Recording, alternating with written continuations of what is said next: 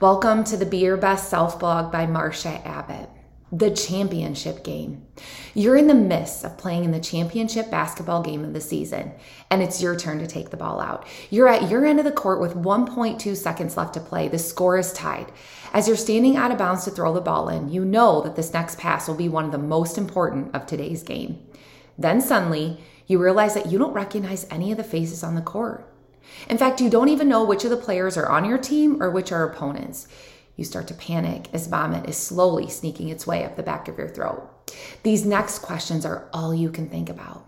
What's going on? How will we ever win this game now? Today, I have the answers. And today, I'm going to share with you exactly how you can win this game. While this victory is certain to be achieved, I bet the answer will end up surprising you. As a young teenager, I always loved to babysit little children. So when this little girl entered into my life at only 3 years old, my whole world changed. She was the sweetest and happiest little girl I had ever met. She was so beautiful inside and out, even at such a young age. And she always seemed wise beyond her years.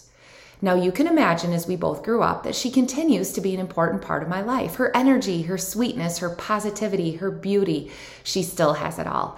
And even though I babysat her, and even though I taught her a thing or two when she was younger, well, let's just say that the roles have now changed. With her light that she continues to shine onto this world, I find myself striving to grow from what I now learn from her. What a twist of fate I would never have imagined back when I was a young teenager.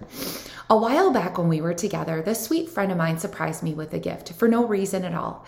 Basically, she came upon it and thought of me, so she wanted me to have it. She bought me a devotional journal written by Marshawn Evans Daniels entitled 100 Days of Believing Bigger.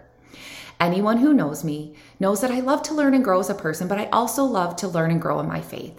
So this journal was just the thing I needed. And when I got to day 24, I didn't expect the great lesson I was about to learn. On day 24, I was given one of the best reminders of all.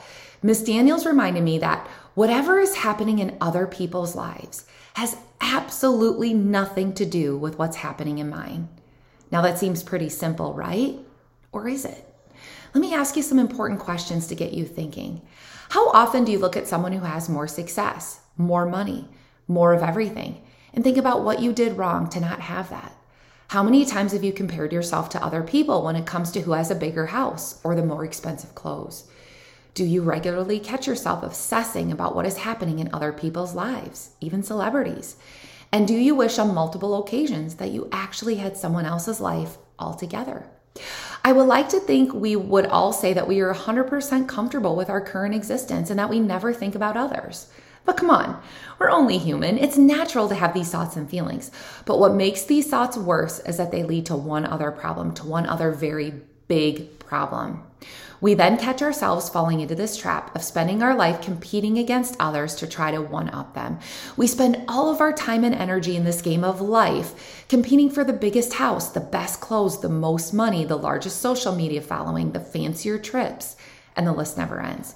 We get so wrapped up in trying to beat everyone else that we forget to stop and just focus on our own dreams, our own goals. And it rarely crosses our mind to try to support others on their journey to success. Instead, we become envious. So how do we fix this?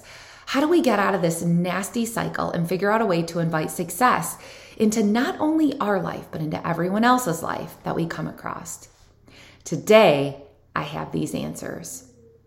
You are in the midst of this championship basketball game, and your next throw is going to be one of the most important in the match. You look around and don't recognize any of the faces on the court. Who exactly is on your team?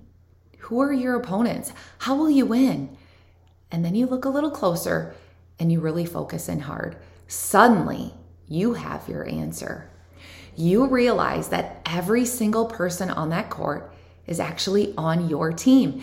Instead of competing against each other, you're actually all working together so that everyone can win, so that everyone can be successful.